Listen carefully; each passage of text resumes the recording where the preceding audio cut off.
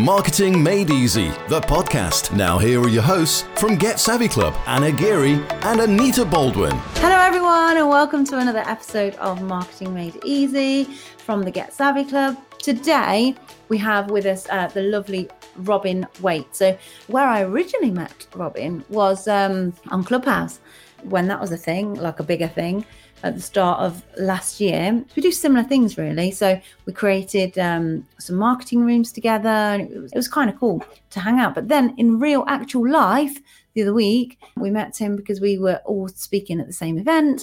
So we actually properly met him finally. Yeah, we decided to get him on the podcast. So it's a great episode. Robin really knows his stuff. It's brilliant how he's gone from working all the hours God sends to realising, when a family came along, that actually it wasn't conducive to the way that he wanted to live his life. So he had to redesign his life, and he has done. And along the way, he helps loads of people as well. But if you panic a bit about your pricing, this is definitely one for you.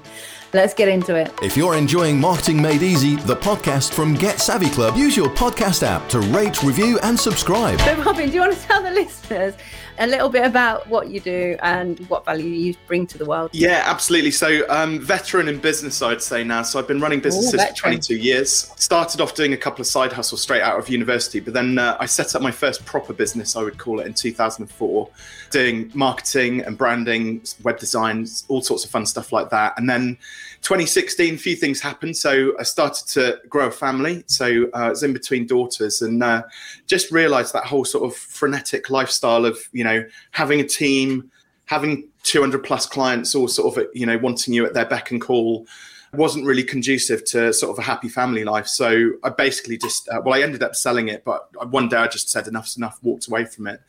Did your wife say, come and change some nappies or I'm off? There was an element of that. Yeah. She's very busy. So, but she's a lawyer, so she works very hard full time as well. So she needed that support too. Yeah. So I sold the agency, which gave me not for much money, but it gave me a bit of breathing space just to figure out what it was that I wanted to bring to the world. And I'd already written, for shameless plug, my first book, Online Business Startup. So that one, which was doing well. It was getting me consulting gigs and things like that, speaking opportunities, podcast interviews. And I had about 3 months off after I sold the agency and figured out, who it was exactly that I wanted to help, how I was going to help them, and things like that. And of course, so that's where Fearless Business came from, which is the coaching practice, which I still run to this day.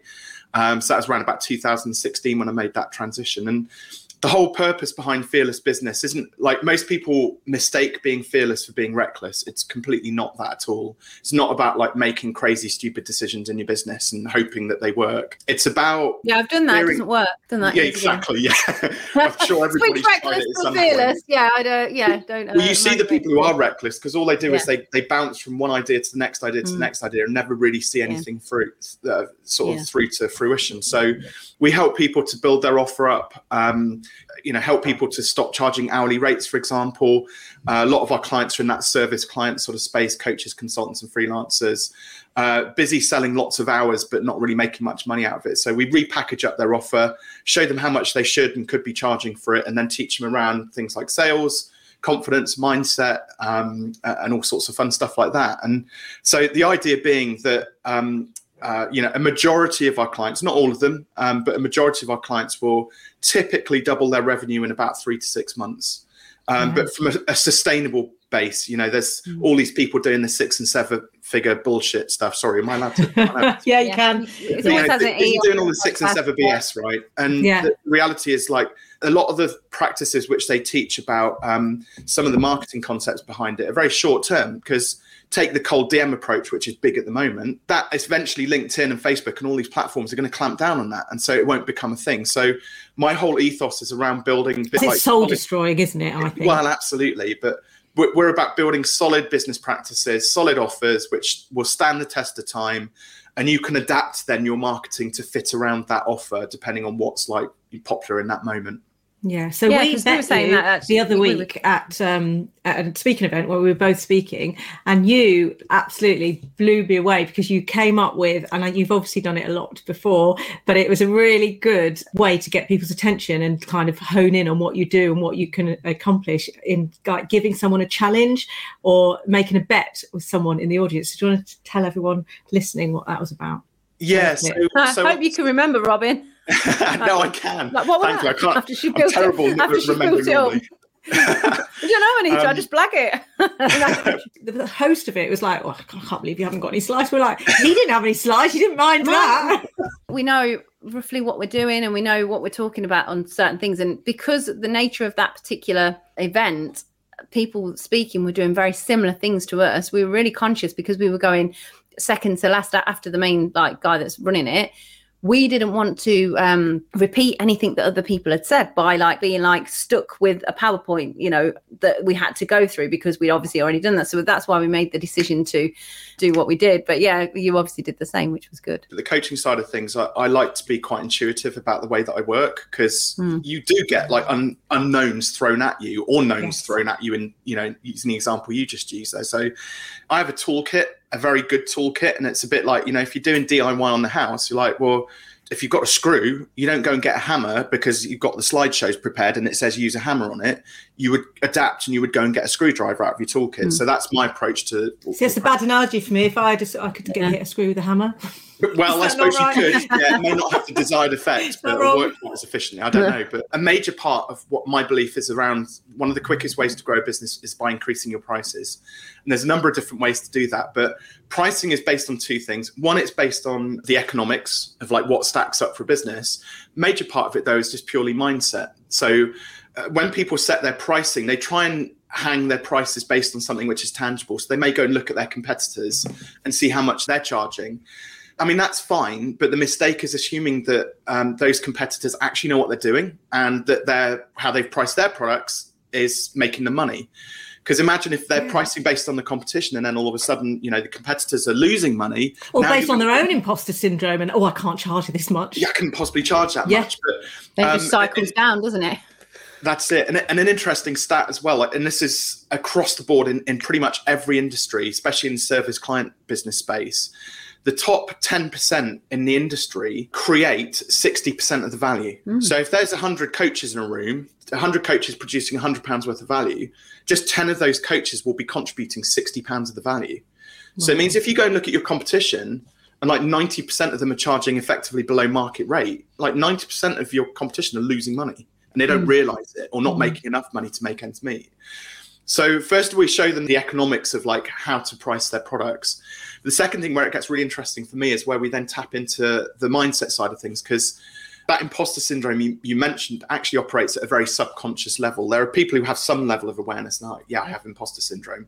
But ironically, when you've got imposter syndrome, that's the antidote to it. So you can do stuff about it. So it's a bit of a fallacy in that respect. So the pricing side of things, which happens at an unconscious level. So I've been through this process now with about 700 business owners, and the price which they would price themselves at consciously versus subconsciously, unconsciously, is about half. Unconsciously, when I go through a process with them, it's a really fun process, which you obviously saw the results of that when we chatted it through with Mark. Let's say, for example, you've got a web designer who's charging £1,000 for their website, say. When you then start to show them that there's a world where they could be charging a lot more, and we go beyond the realms of possibility. We give them a future world where they could be charging 5 or 10K for those websites. And they might immediately go, oh, no, but that's based on the current set of circumstances. Oh, I can't possibly charge that much. The leap's too big, isn't it? Yeah, that's it. But I just kind of emphasize it, just imagine there is a world in the future, whether it's next year or 2 years or even 5 years out into the future, where you could be charging 5 or 10K. And then they go, oh, yeah, I can grasp that concept. There is a world where I could be doing that in the future. So what we've done is we've created this bandwidth of what they're charging currently versus what they could be charging. So £1,000 up to 10K. And it's bandwidth. Most people see pricing as being what I call binary. So it's either yes or no, it's too cheap or too expensive, I'm in or I'm out, etc. Whereas actually what we've done is we've established that between £1,000 and £10,000, there's 9,000 numbers in between that they could potentially be charging. And so then this is where it starts to get fun. We then go through an auction process, because I'm like, right, we've just established that you're too cheap, essentially. And I get their agreement.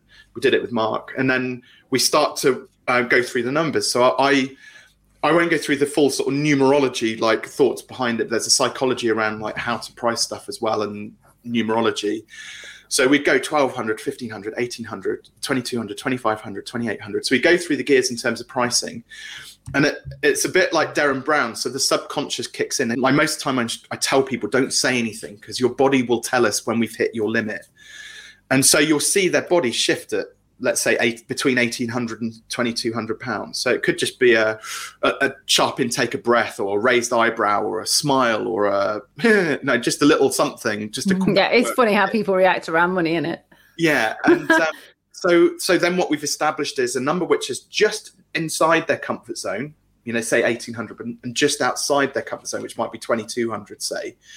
And that number is nearly always double. It's nearly always double what they're currently charging. Interesting. And I've done this like so many times. Then immediately they go, have that moment of insight, that moment of realization. Like, oh, wow, gosh, okay, I could charge £1,800 for this thing. Like, that's great. Like, we've now created an assumption, a theory here, which, fine. But what we need to do is then like prove or disprove that hypothesis. Like, can this person actually step out into the world, into the marketplace, and sell the thing that they were previously selling for £1,000 for £1,800? The challenge is, it's basically data. Have you ever seen those L'Oreal adverts where they say, like, we polled 37 women and 97% of them said our product was amazing? You're like, 37 women, and you're putting this advert in front of like hundreds of thousands, millions of people. Yeah. Most people will go and ask somebody first and foremost who's not a business person, or like ask their partner, say, oh, this coach said, shall I charge £1,800? Oh, no, you're not worth that. So they ask, they gather the wrong evidence, right? I'm a big fan of actually just going out and testing and validating it on your current market, because most people have leads and inquiries coming in. So simple process, you pitch the next 10 people or 20 people at that new price point. And most people, because they're pretty good at what they do and they're honest people, they'll close like 2, 3, 4 out of every 10 people they pitch at the new price point. What I love about that is what you're doing is you're not saying go out and offer it to one person, because it's about familiarity and confidence, isn't it? And so if they pitch it to the next 20 people, they'll learn to like be happier saying it, more confident saying it. And then that's when they'll get results, probably when it comes to like 15, 16, 17th person that they're pitching it to. Yeah, that's it. And like sometimes we luck out, and they like, I had a client who joined Fearless, who we did our group call on the Wednesday, went through their offer, went through this pricing exercise, and they just, pure luck, they had 2 sales opportunities, one on the Thursday, one on the Friday, and closed both of them at the new price point. So they loved you. Yeah, absolutely. Fan for life.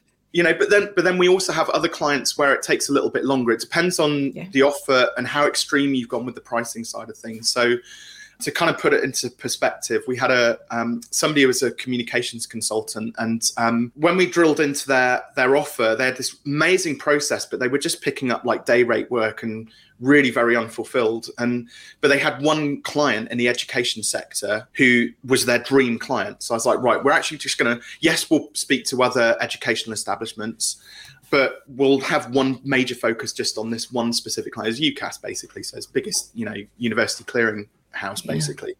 It took them 12 months. So this was longer than our usual sort of client, but they closed $180,000 consulting gig. Wow. When previously they'd done about 20 or 30K a year, just doing day rate type work, picking off bits and pieces, and it was their dream client. So, and I mean, she was fortunate. She had savings to fall back on. She could wait. Sometimes a lot of people don't have that time or the money to kind of fall back on.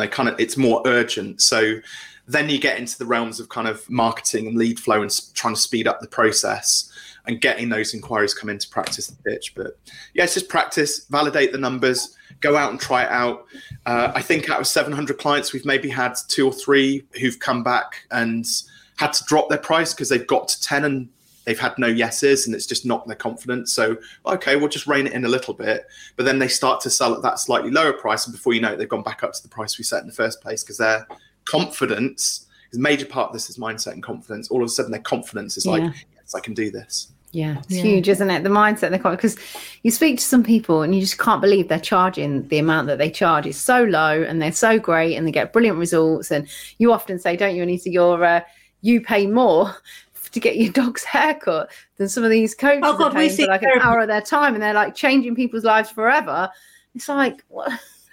When you put it in that, like say that to them, then they kind of go, oh yeah, I see what you mean. But the psychology of it as well that people don't really appreciate is that by charging less money, you're kind of giving the impression you're shit, because people think cheap is not very good, and that we all think it. So if you're like, have got all these money blocks and you're not confident going out saying, I'm going to transform your life and it's going to cost you X, or you're saying I'm going to transform your life and it's going to cost you 20 quid, we all go, well, that's not going to work, is it? That sounds rubbish. Yeah.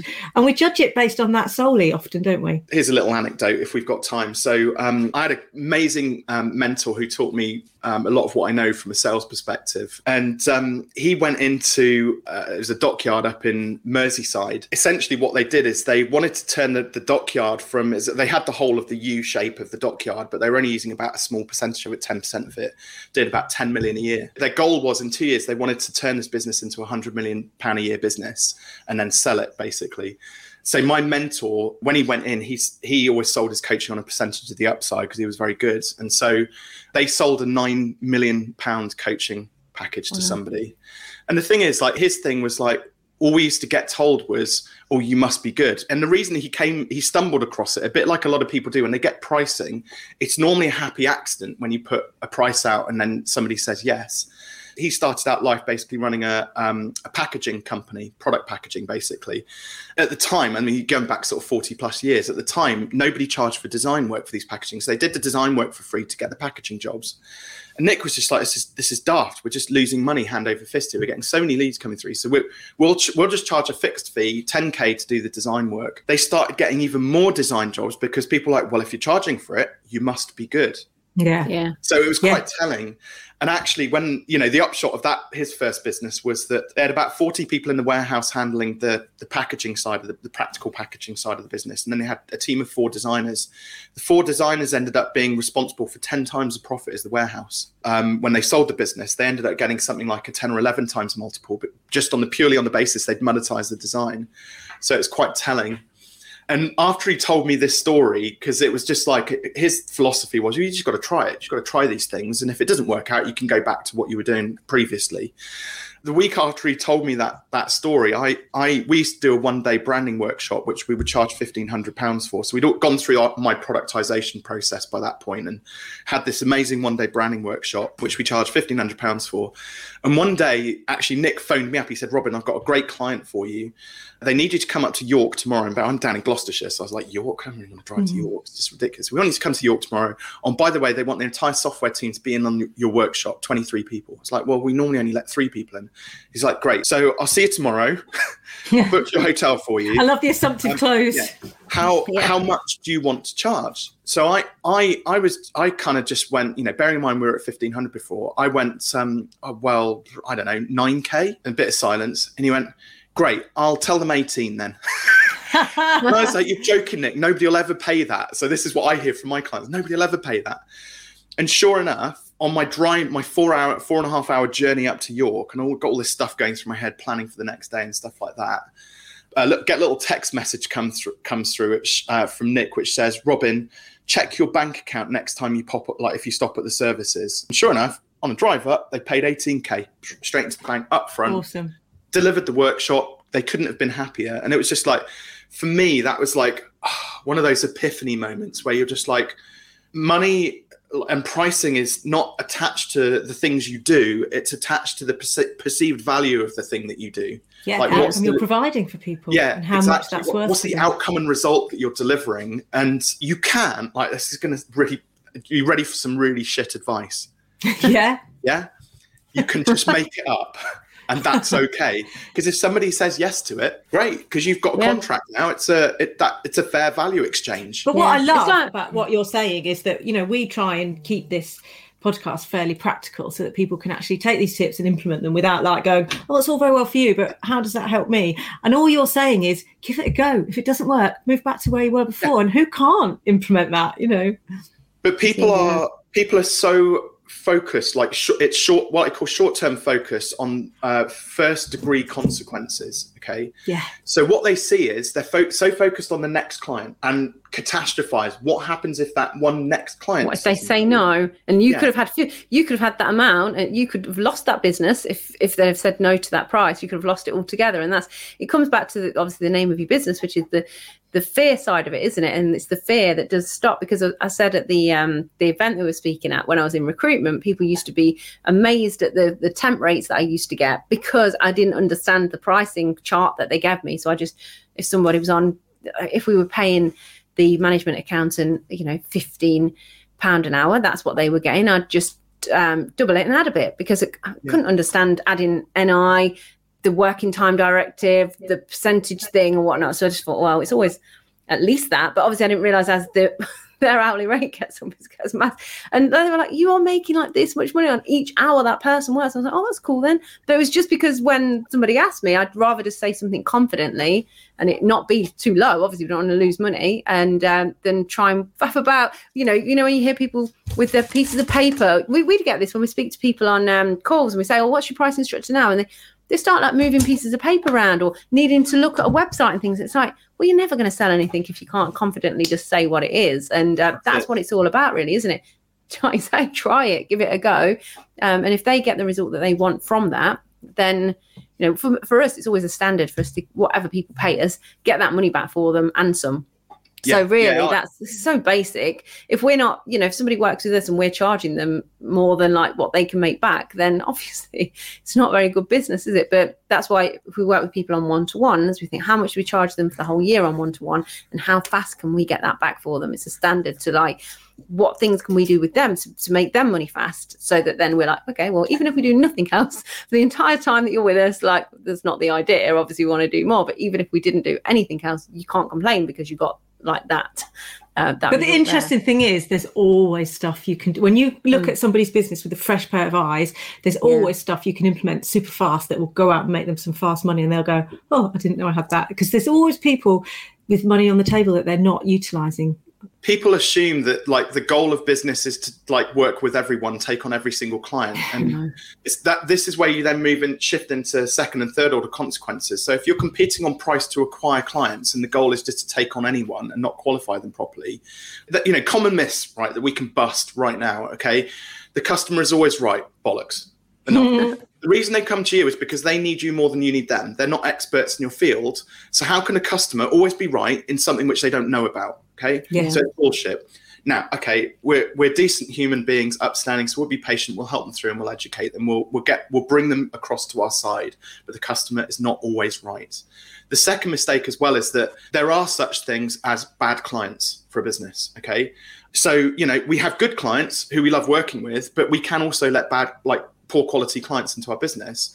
Yeah. And often when people are too cheap, they end up with lots of poor quality clients who take up a ton of their support time, constantly want the moon on a stick. They constantly factoring you, and it's really hard work. One of the other pricing decisions we made in my agency, it's round about the time of the 2007-2008 crash. I'm showing my age now because I've been through 3 boom and bust, .com bubble, 2007-2008, and what we're experiencing now. So 2007-2008 rolls around, and everybody's panicking. They're shitting themselves over, what's going on. Quite rightly so. There's a lot of uncertainty. But what I was on maternity leave. Well, when that yeah, I know. I was like, I went back part-time, and I was like, I don't know what the fuss is about. But, just removed yourself from the situation. Yeah. But in my local town, so it's only a sleepy old town in the Cotswolds, but we had about 25, 30 like local design agencies doing all sorts of creative stuff. And all I saw was them all competing on price. Race to the bottom. Race to the bottom. Got to get as much business in as we can, but not profitable. And I had a conversation with my business partner over a pint, and I was just like, I think they're wrong. I think, I've always been a maverick, doing things the opposite way, probably by sometimes the wrong way, sometimes the right way, but the opposite way to everybody else, and it's worked. So I was like, I think we need to be putting our price up. And he was like, international signs of stress. No, Robin, couldn't possibly put a price up. Nobody else is doing that. It's like, well, I'm in charge of pricing and sales, so I'm going to do it. So show my naivety back in 2007. So we were charging £10 a month for support and hosting care plans for our websites, right?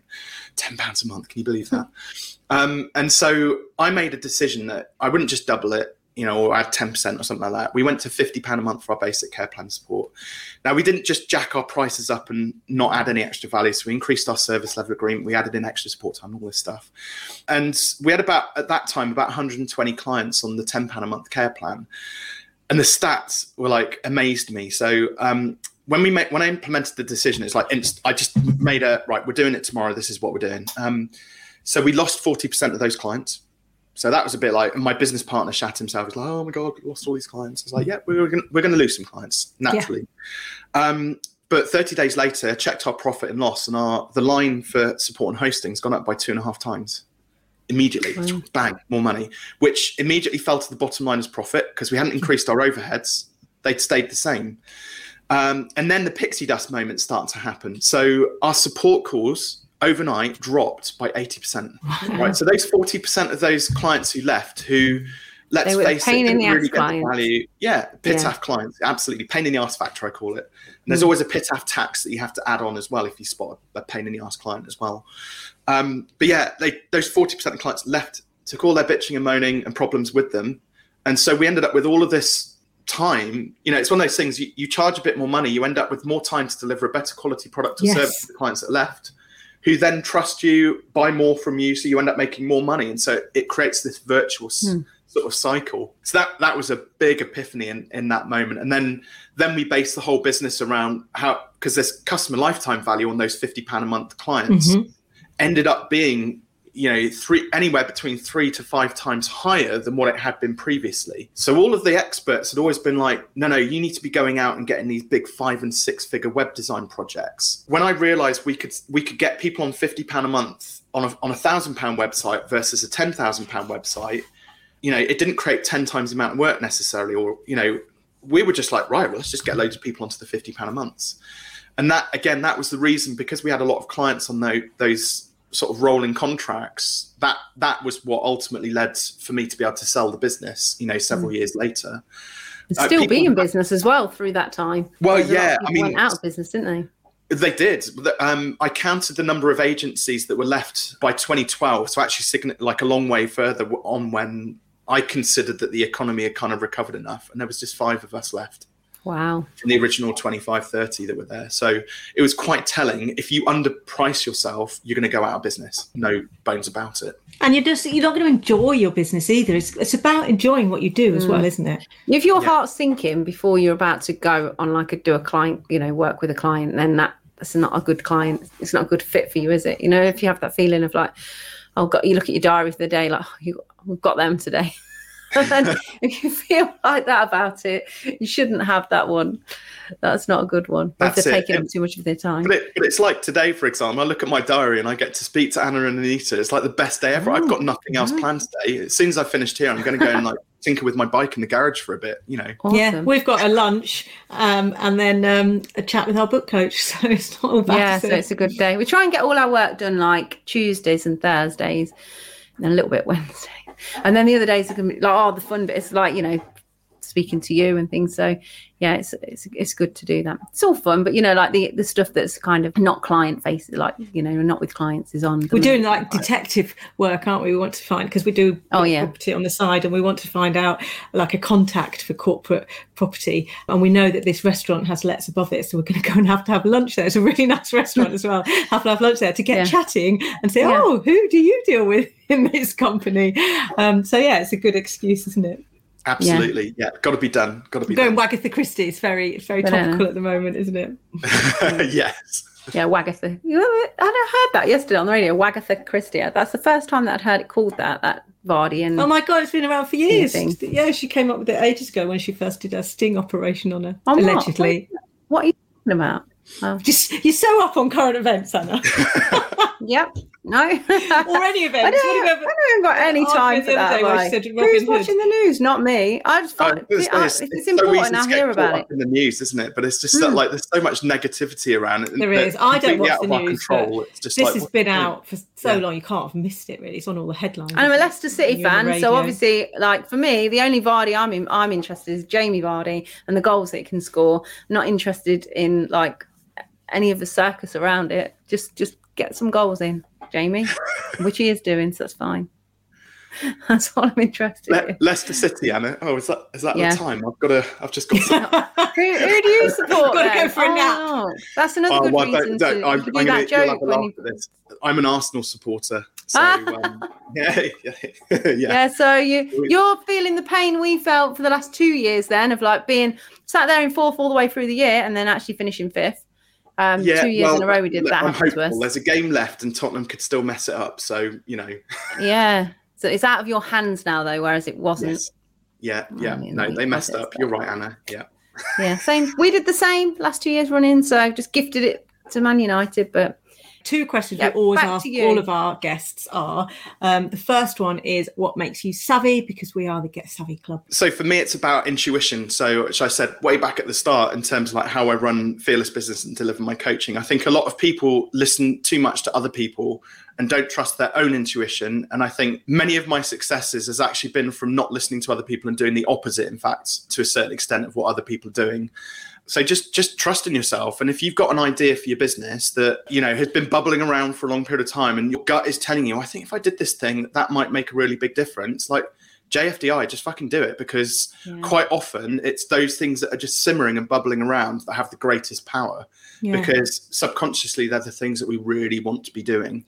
Like you said about people who are working with clients and they get that icky feeling in the morning when they look at their diary. It's like, why do we do that to ourselves? I just do this. We don't need to. We don't have a job anymore, guys. We don't have a job.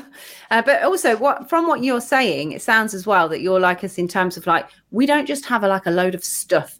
Like we know of other people that do similar things to us, and we have clients that have been through multiple different maybe coaching through other people before they come to us, and like it's incredible the amount of stuff. It's like they work with a coach and they just get given so much more work, like these forms to fill in, do that. And it's actually, no, that's not what it's about, just getting stuck in. And I think that's how they justify maybe the prices. I don't know. It's like, hey, here's a massive document for you to fill in. Here's a load of things for you to do. Here's almost like a certain way that they're telling you to do. And that's that, rather than actually everybody's business is different. So the way that you coach everybody is different.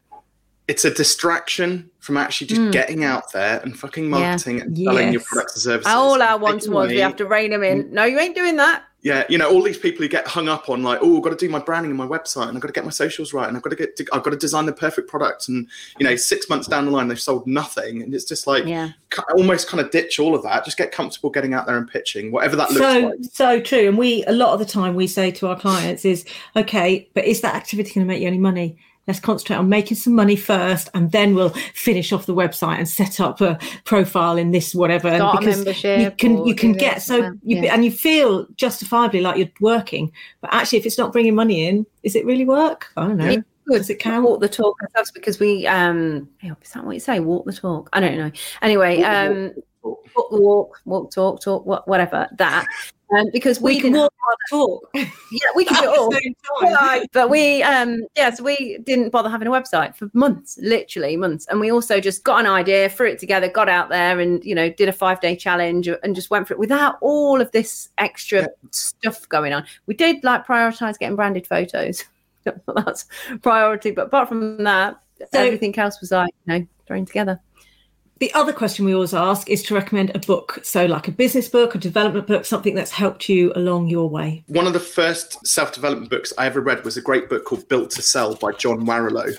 Mm-hmm. So he's a great consultant, built and sold 2 businesses over in the States. But his book introduced me to this whole concept of productizing services and teaching you how to do one thing really well for one specific audience and how you can make a great success out of doing that. Too many people spread themselves way too thin and then wonder why they're not getting finance, freedom and fulfillment out of their lives and their business.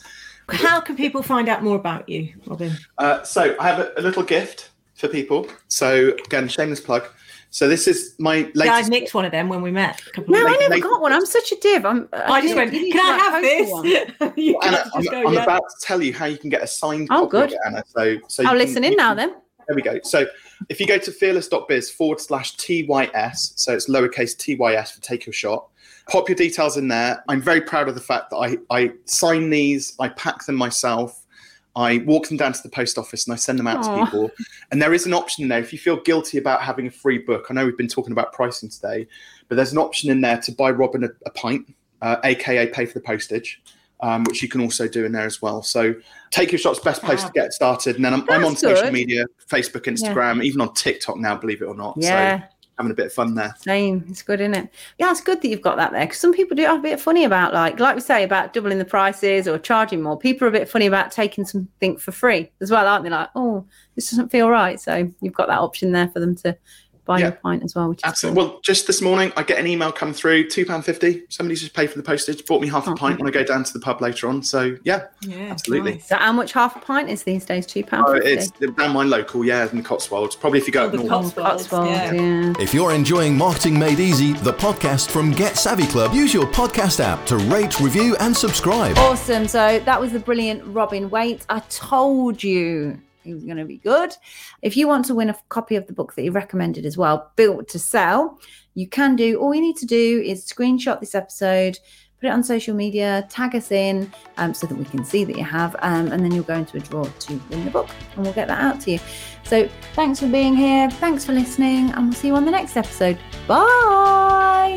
That was Marketing Made Easy, the podcast from Get Savvy Club. If you enjoyed it, connect with us on social media. Just search Get Savvy Club.